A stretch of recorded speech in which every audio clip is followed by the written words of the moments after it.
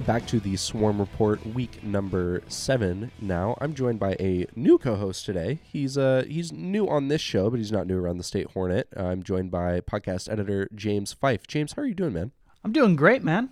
Yeah, it's good to have you on. I'm kind of running the gauntlet of co-hosts right now. We've got our good friend Neil Little. He's going to be out for the foreseeable future. We had to put him on an IR, similar to how Zach went down last semester. So everyone send in some good positive vibes for Neil as he recovers. But James is a fellow Denver Broncos fan. You guys will remember Zach and I's banter about the NFL last year, but it's good to have another Bronco fan on the podcast. James, what are your expectations for them?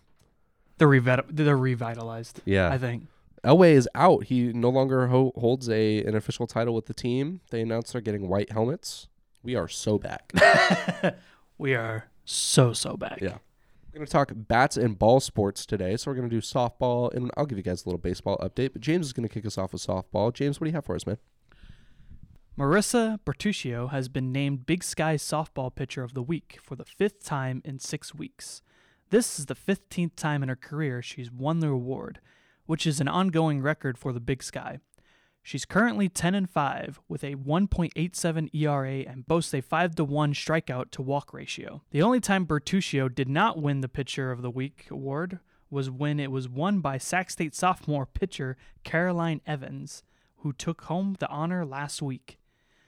The Sac State softball pitching rotation has been dominant thus far, helping them get out to a 18-12 overall record and a 2-1 start to Big Sky Conference play when they won a series over the University of Northern Colorado. They'll host the Montana Grizzlies softball team to continue Big Sky play beginning Friday, April 7th for a 3-game series. Originally picked to finish 4th in the Big Sky coaches poll, the Grizzlies have struggled a lot this season. They're currently sitting at a 7-26 overall record and have only won a single game on the road thus far. The Hornets, who were selected to finish tied for first, will look for a big series to get off to a hot start in a conference play behind the pitching rotation of Bertuccio and Evans. Be sure to stay tuned to the State Hornet website for our softball beat writer Aurelie Duran's coverage on the games, and monitor State Hornet Sports on Twitter or sh_sports on Twitter for updates.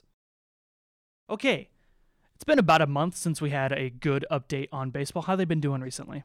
Baseball's been good. It's a lot of fun to get out there and cover that beat. They had a pretty big skid on the road recently. They took about a 2-week-long road trip to Texas and briefly in Louisiana as well. They came back from that trip only getting 2 wins out of 7 games that they played, going 2-5 on that trip. And it was tough for them. That bullpen got pretty taxed. Their relievers are pretty worn out, but they, from the guys I talked to, they're happy to be back home, sleeping in their own beds after that. They got a little one-off game on Monday, April 3rd. Our managing editor, Dominic Williams, she put out a piece recently. Could you talk about that? Yeah, Dom got to sit down with one of the really more senior players on this team, Martin Vincelli-Samard. He's a 5th-year senior who's split time between catcher and first base for this team. And I know Dom put a lot of effort into that piece.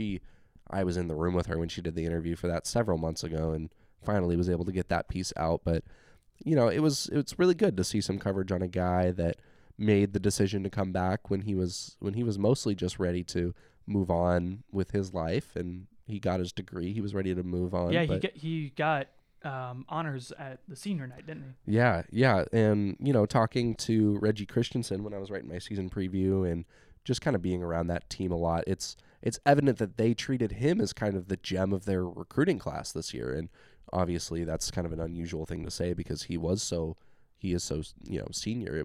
He's come back for his 5th year, but they recruited him really hard to make a return to the team. And it's certainly paying dividends for him. He's one of their top home run leaders right now and is playing a lot. Okay, I think that's all we have time for Swarm Report this week.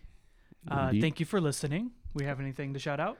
I just want to shout you out, James. Thanks for jumping on this. Neil, if you're listening, I hope your back's feeling all right. I'll put in the heavy lift in for you for the next couple weeks, and just make sure to stay tuned to our socials. It's at sh_sports on Twitter, and then at State Hornet Sports on Instagram. Thanks, guys. Thank you. Adios.